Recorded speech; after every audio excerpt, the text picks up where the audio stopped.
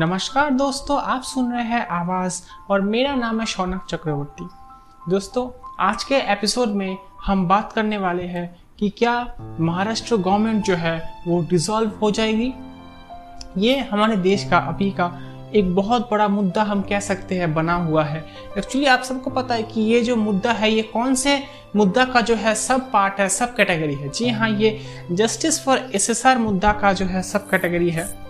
अभी जैसा कि हम देख रहे हैं हमारे जो चारों तरफ जो भी देश का जो सिनेरियो है पूरा, अभी जो पूरा देश का जो मामला जो न्यूज़ बना हुआ है सब हेडलाइंस पे एक ही कैटेगरी और उसके सब कैटेगरी के न्यूज़ जो है दिखाए जा रहे हैं, टेलीकास्ट किए जा रहे हैं। सिर्फ देखिए, इसमें एक हाथ ये भी हो सकता है कि जो गवर्नमेंट, क्योंकि जिसकी गवर्नमेंट होती है जो 90% न्यूज़ चैनल जो है उन्हीं के खरीदे हुए होते हैं। तो अब अगर वो चाहते हैं कि इस टॉपिक और इस टॉपिक से जुड़े हुए जो भी चीज़ हो, जो भी इस टॉपिक से रिलेट करती हो, वही चीज़ जो है सिर्फ मीडिया में पब्लिश किया जाए या छापा जाए या फिर टेलीकास्ट किया जाए, तो वो उन्हीं को सिर्फ प्रमोट करती है और वही चीज़ सिर्फ हम देखते हैं, चाहे वो फिर डिजिटल मीडिया हो, चाहे वो पेपर प्रेस हो, चाहे वो कुछ भी हो, आर्टिकल हो या कोई ब्लॉग हो या कोई न्यूज़ ब्लॉग्स हो, कुछ भी हो, सब में एक ही टाइप की जो चीज़ है वो दिखाए जाते हैं और वो ही हम पढ़ते हैं और वहीं पढ़ के उसी टॉपिक की तरफ हम खींचे चले जाते हैं। तो ऐसे में अभी अगर मैं बात करूँ तो देश में अगर आपने न्यूज़ देखा होगा पिछले एक महीने का या एक हफ्ते का, ले लेते हैं, एक महीने का छोड़ दीजिए, एक हफ्ते का लास्ट 1 वीक का न्यूज़, अगर लास्ट दिन का कल का भी न्यूज़ देखा होगा, तो अभी जो है देश में कुछ मुद्दे जो है, मैं अगर इम्पोर्टेंट मुद्दों की बात करूँ तो कुछ मुद्दे जो है बहुत इम्पोर्टेंट है हमारे देश के लिए। तो उनमें से जो सबसे पहला मुद्दा है इम्पोर्टेंट, वो अगर मैं बात करूँ तो वो है कोरोना। जी हाँ, ये जो चीज़ है, ये जो इंसानियत का दुश्मन हम कह सकते हैं, इंसानियत का दुश्मन कह लीजिए, जो ये जो थ्रेट टू ह्यूमैनिटी है ये कोरोना, ये सिर्फ इंडिया का नहीं, ये पूरे विश्व का, पूरे वर्ल्ड का हर एक कंट्री का जो है ये एक दिमक बन के सामने आ रहा है, जो कि कंट्री को, एक देश को, खुशहाल देश को, एक खुशहाल परिवार को, एक खुशहाल स्टेट को, एक खुशहाल सोसाइटी को धीरे धीरे खा रहा है।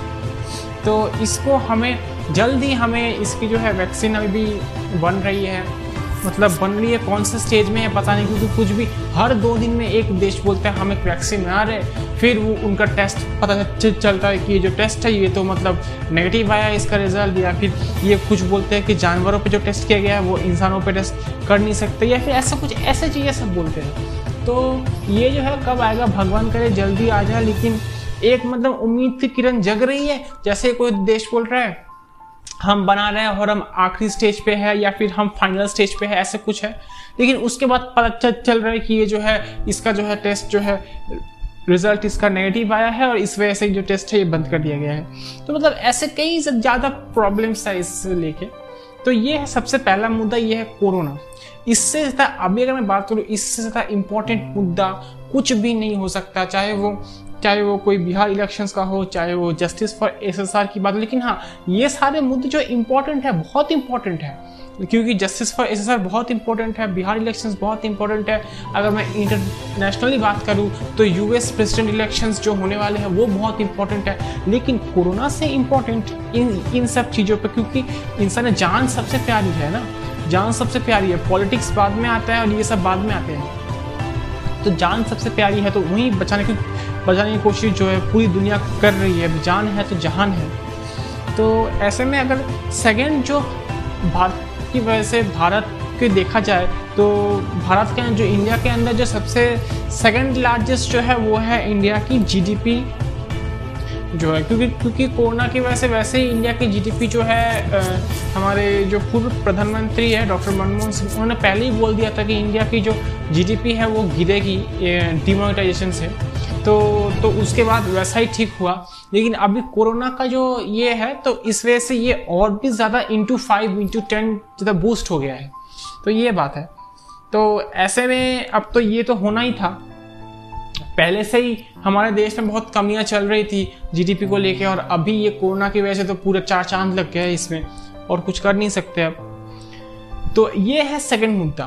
थर्ड मुद्दा क्या है? थर्ड मुद्दा ये है कि इसकी वजह से लोगों के जॉब्स जा रहे हैं, इसकी वजह से दुकानें बंद हो जा रही है कोरोना की वजह से कई लोग का धंधा जो है चौपट हो गया है, कई दुकानें, कई कंपनीज जो है बर्बाद हो गई है, कंगाल हो गई है। इसकी वजह से जॉबलेस बहुत हो रहा है, सब लोग खा नहीं पा रहे। मतलब हमारे इंडिया में ठीक से लोग पेट भी नहीं भर पा रहे। वैसे तो पहले ही भुखमरी था, गरीबी था, लेकिन ये कोरोना की वजह से और ज़्यादा हो गया है। चाहे वो कोई भी, आप देख रहे हैं, चाहे वो कोई भी प्रॉब्लम हो, चाहे वो जीडीपी का प्रॉब्लम हो, चाहे वो जॉबलेस का प्रॉब्लम हो, अनएम्प्लॉयमेंट हो, चाहे वो कुछ और हो, मतलब फाइनेंशियल कुछ भी प्रॉब्लम हो, कोरोना ने आके उस प्रॉब्लम को इंटू 10 से मल्टीप्लाई कर दिया है, बस इंटू 10। और ये जो है पर्सन टू पर्सन जो है ये मतलब वेरी करता है। किसी के लिए ये इंटू 1 है, किसी के लिए ये इक्वल है, कुछ भी उनको फ़र्क नहीं पड़ेगा। तो किसी के लिए इंटू 10 है, किसी के लिए इंटू 50 है, किसी के लिए इंटू 100 है, जो कि अपना पूरा सब कुछ गवा चुके हैं, सब कुछ उन्होंने खो दिया इस कोरोना की वजह से। तो किसी के लिए ये इंटू 100 है। तो ऐसे में आप पता लगा सकते हैं कि ये चाइना कैसा देश है। अभी उनको गालियाँ देने के अलावा और कुछ सूझ नहीं रहा है मेरे को। तो लोग अभी गालियाँ दे रहे होंगे, पूरी दुनिया का बद्दुआ लग रही होंगी उनको। तो अब ये जो है, अभी अगर राजनीति की बात करूँ तो राजनीति बहुत ज़्यादा गरमाया हुआ है ये जस्टिस फॉर ईश्वर को लेके। अब इसी के कुछ सब कैटेगरीज है जो कि मैं बोल रहा हूँ। वो है बिहार इलेक्शन, उसके बाद ये ड्रग्स मंडली, उसके बाद अगर मैं थर्ड चीज़ की बात करूँ तो ये है कि chances for dissolving of the Maharashtra government, और उसके बाद ये है मुंबई पुलिस, उसके बाद और भी कई सारे, अगर मैं निकालने जाऊँ ना तो कई सारे ऐसे जो सब कैटेगरीज है। लेकिन ये जो मेन कैटेगरी है, जो ग्रीड है इसका, वो है जस्टिस फॉर एसएसआर। तो इसी सबसे अभी अगर मीडिया खोलोगे आप, खासकर कुछ मीडिया चैनल्स जो है वो सिर्फ यही टेलीकास्ट किए जा रहे हैं, दिन भर किए जा रहे। तो ऐसे में अगर आप देखोगे मीडिया में तो आपको सिर्फ दिन भर यही देखने को मिलेगा। अगर आप दिन भर यही देखोगे तो आपका और भी जो इम्पोर्टेंट मुद्दे, हाँ अभी ये इम्पोर्टेंट मुद्दा है, लेकिन मुझे ऐसा नहीं लगता कि कोरोना से ज़्यादा इम्पोर्टेंट मुद्दा और कुछ हो सकता है। चाहे वो इंडिया के लिए मैं नहीं बोल रहा हूँ, पूरे वर्ल्ड के लिए बोल रहा हूँ। कोरोना से ज़्यादा वो बिहार इलेक्शंस भी नहीं हो सकते, वो यूएस प्रेसिडेंट इलेक्शन भी नहीं हो सकता। कोरोना है सबसे फर्स्ट प्रायोरिटी। लेकिन एक्चुअली क्या है, ये सियासत के चेहरों ने जो है इनको भी थोड़ा फीका कर दिया है। अभी अमेरिका के लिए यूएस प्रेसिडेंट इलेक्शंस इंपॉर्टेंट है, इंडिया के लिए बिहार इलेक्शंस इंपॉर्टेंट है, इंडिया के लिए जो महाराष्ट्र गवर्नमेंट है, महाराष्ट्र गवर्नमेंट को बचाना इंपॉर्टेंट है। तो यही बात है। अब रिसेंटली ऐसा खबर क्यों निकल के सामने आ रहा है कि महाराष्ट्र गवर्नमेंट डिसॉल्व हो जाएगी। मैंने आपको पहले भी, शायद 1-2 हफ्ते पहले भी मैंने अपने पॉडकास्ट में आपको बताया था कि महाराष्ट्र गवर्नमेंट जो है गिर सकती है, महाराष्ट्र गवर्नमेंट डिसॉल्व हो सकती है।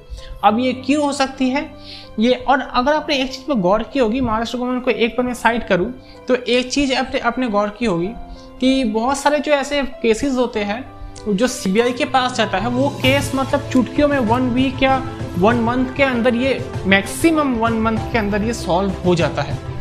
लेकिन ये जो सुशांत सिंह राजपूत वाला केस है, ये इतना हाई प्रोफाइल, अगर मैं बात करूँ नॉर्मल केसेस में भी ये 1 मंथ के अंदर सॉल्व हो जाता है मैक्सिमम जगह पे। मैं ये नहीं बोल रहा कि ऐसा नहीं हो सकता, लेकिन मैक्सिमम जगह पे यही देखा गया है कि 1 मंथ के अंदर या 1 वीक 2 वीक के अंदर ही हो जाता है। जैसे कि अगर मैं बात करूँ कि अभी 2017 में जो 8 सितंबर को 2017 में 8 सितंबर को रियान इंटरनेशनल स्कूल में मैं बात करूँ, वो जो घटना है ना, वो मेरे दिल को चुभ गई है, वो मैं आज भी नहीं भूल सकता।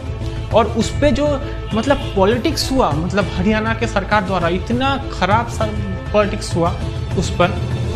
तो एक बच्चा था जिसका नाम था प्रद्युमन ठाकुर, उसकी जो है हत्या कर दी गई थी टॉयलेट में। तो उसको पहले बता रहे थे, तो पहले जब हरियाणा पुलिस ने जब ये सर्च किया था तब उन्होंने बताया था कि ये जो है ये कंडक्टर था एक अशोक, उसकी बस का, तो वो उस बस में जाता भी नहीं था। फिर भी उन्होंने कहा कि ये जो बस कंडक्टर है यही दोषी है, इसने ही मारा है इसको। फिर जो है उसको अरेस्ट कर दिया, बेफालतू में उसको टॉर्चर किया गया अशोक को। फिर उसको ये बयान देने में मजबूर किया सबको कि जो है मैंने ये खून किया है, लेकिन एक्चुअली वो कल्प्रिट नहीं था। कल्प्रिट था कि 11th क्लास का स्टूडेंट जो कि मतलब अपने एग्जाम को पोस्टपोन करने के लिए, और जो पेरेंट्स से मीटिंग है उसको पोस्टपोन करने के लिए, क्योंकि उसकी प्रिपरेशन सही नहीं थी, तो वो नहीं चाहता कि एग्जाम हो या पीटीएम हो।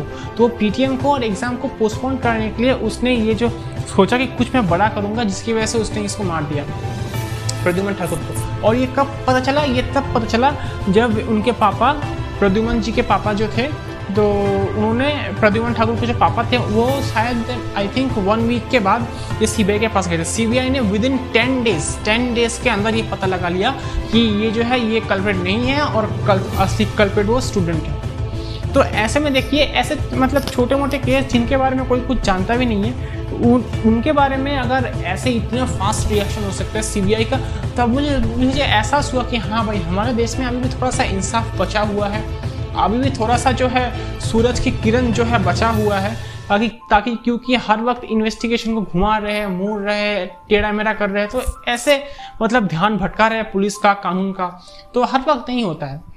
तो ऐसे में अगर मैं बात करूं सुशांत सिंह राजपूत के केस का, सुशांत सिंह राजपूत के केस का सबसे पहली बात तो सीबीआई तक गया नहीं इतनी आसानी से, और अब गया है तो ये जो है ये पॉलिटिक्स शुरू हो गया इसके बीच में। अब ये क्यों हो रहा है, इसके पीछे के जो जानकारी है, लोग कुछ लोग उसके सपोर्ट में उतर आए हैं, कुछ लोग इसके अगेंस्ट में हैं। मतलब ये जो है ये पूरा का पूरा पॉलिटिक्स का जाल बिछाया हुआ है और सब लोग उसी के बीच में, कोई फॉलो कर रहा है, अंधाधुंध फॉलो कर रहा है, कोई कुछ किसी को अगेंस्ट में है। तो इसके बारे में अगर मैं देखूं तो ये जो है एक ही पॉसिबिलिटी है जिसकी वजह से ऐसा हुआ है, और जिसकी वजह से ये केस जो है मतलब बहुत ज़्यादा लंबा चल रहा है।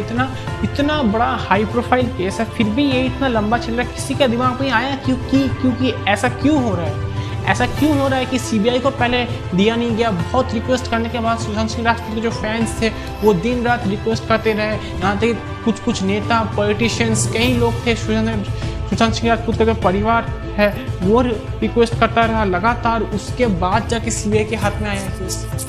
बीच में इतना सारा ड्रामा हो गया, बिहार के पुलिस को उन्होंने वहाँ पे क्वारंटीन कर दिया, बहुत सारा ड्रामा हुआ बीच में, पॉलिटिक्स ड्रामा। तो ये सिर्फ मतलब बिहार में जो इलेक्शन है उसके लिए हो रहे हैं और कुछ नहीं है।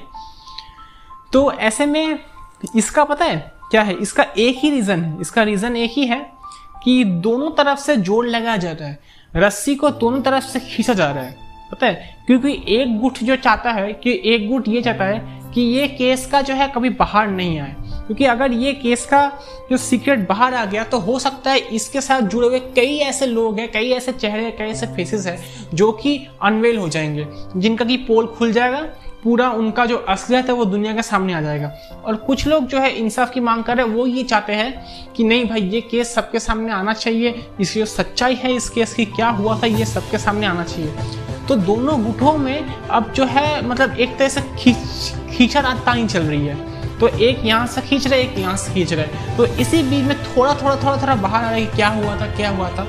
तो ऐसे में आप समझ रहे हो कि अगर एक तरफ जैसे प्रद्युमन वाला केस होता, तो एक तरफ अगर कोई हो जाता तो वैसे इसके भी अगेंस्ट था, क्योंकि जो स्कूल टीचर्स थे उन्होंने कोऑपरेट नहीं किया, प्रिंसिपल ने कोऑपरेट नहीं किया, बाद में प्रिंसिपल तो सस्पेंड हो गई, और भी पुलिस ने कोऑपरेट नहीं किया। तो ऐसे, लेकिन जो फेवर वाले थे, जो पेरेंट्स थे, जो स्थानीय नागरिक थे, जो देश के जो नागरिक थे, वो भड़क गए, तो बहुत ज़्यादा केओस मचा।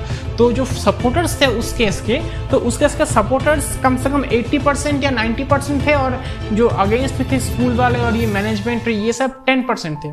तो इन्होंने आप अंदाज़ा लगा ही सकते हैं कि 10% मैनेजमेंट को ये ऑलरेडी मतलब जो सपोर्टर्स है वो खींच ही लेंगे, उनके तरफ ही आएगा जो डिसीजन आएगा। तो ऐसे यहाँ भी ऐसा, लेकिन यहाँ पे क्या है, जो सपोर्टर्स है वो 60% है और जो अगेंस्ट है वो 40% है। अब जो है मतलब ये दोनों तरफ से खींचा जा रहा है। दोनों तरफ से खींचने के बाद क्या हो रहा है कि 60% वाले की तरफ ज़्यादा आ रहा है और कुछ चीज़ें बाहर आ रही है। तो इसीलिए ये जो केस है इसको जानबूझ के एक जो टीम है ये जानबूझ के चाहती है, एक जो ग्रुप है ये जानबूझ के चाहती है कि ये केस लेट हो, और एक जो ग्रुप है ये जानबूझ के चाहती है कि ये केस थोड़ा जल्दी आए, इस केस का जो जस्टिस है वो जल्दी मिले।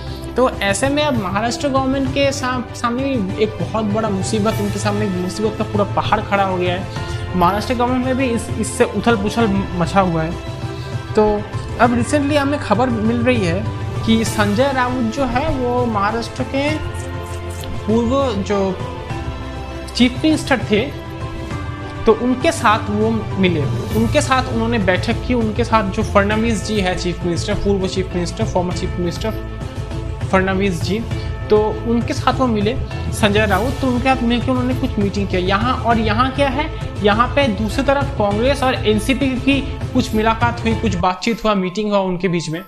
तो ऐसे में अब ये लगाया जा रहा है कि शिवसेना जो है बीजेपी से अलग होकर इनके साथ आकर इन्होंने सरकार बनाया था। अब ये फडणवीस के साथ जो है मिलके, मेरे ख्याल से ऐसा हो सकता है ये वाला सरकार डिसॉल्व हो जाए और शिवसेना फिर से बीजेपी के साथ आके जो है एक सरकार बनाए। ऐसा होने के कई चांसेस है, क्योंकि इन लोगों के दोनों क्योंकि अभी जो है मुझे ऐसा लग रहा है जहाँ तक कि कांग्रेस और एनसीपी एक साथ होने को मतलब हो सकती है, और वैसे ये अभी भी एक साथ है, लेकिन कांग्रेस और लास्ट की मैं बात करूं कि कांग्रेस और एनसीपी एक साथ हो सकती है, और यहाँ पे बीजेपी और शिवसेना जो है फिर से बीजेपी के साथ आ सकती है, और बीजेपी और शिवसेना एक साथ हो सकती है, और दोनों मिलके एक सरकार बना सकते हैं, ऐसा अभी सुनने में आया है। और ऐसा हो सकता है, कई इसके चांसेस में अगर बोलूँ तो 80% चांस है कि बीजेपी और शिवसेना फिर से एक साथ आ जाए और वो महाराष्ट्र में एक सरकार बनाए। और ये सरकार जो है, इस सरकार को डिसॉल्व करने की कोशिश कई बार हो रही है, कई मरतबा इस सरकार को डिसॉल्व करने की कोशिश जो है जारी है।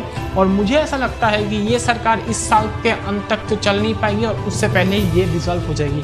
पहले भी कई बार ये सरकार डिसॉल्व हुई है, कभी बीजेपी आई है, कभी अपोजिशन आई है, ऐसे बहुत कई बार जो है पॉलिटिकल ड्रामा देखने को मिला हमें, और ये सरकार कई बार डिसॉल्व हुआ। मुझे ऐसा लग रहा है कि इस साल के लास्ट तक ये सरकार जा नहीं पाएगी, टिक नहीं पाएगी, उससे पहले डिसॉल्व हो जाएगी, और जो न्यू गवर्नमेंट बनेगी उसमें शिवसेना और बीजेपी एक साथ मिलकर एक बार फिर से सरकार बनाएंगे। तो ये थी पूरी कहानी, मैंने आपको सुना दिया। अगर आपको मेरे इस पॉडकास्ट में कुछ मज़ा आया हो, कुछ नया सीखने को मिला हो, कुछ नया जानने को मिला हो, तो मेरे इस आवाज़ को सब्सक्राइब कीजिए, फॉलो कीजिए। जिस भी प्लेटफॉर्म पे आप सुन रहे हैं, सब्सक्राइब का बटन दिख रहा है तो सब्सक्राइब दबा दीजिए, फॉलो का बटन दिख रहा है तो फॉलो दबा दीजिए। तब तक के लिए जो है कोरोना है, तो कोरोना काल चल रहा है, तो घर पे रहिए, सेफ रहिए।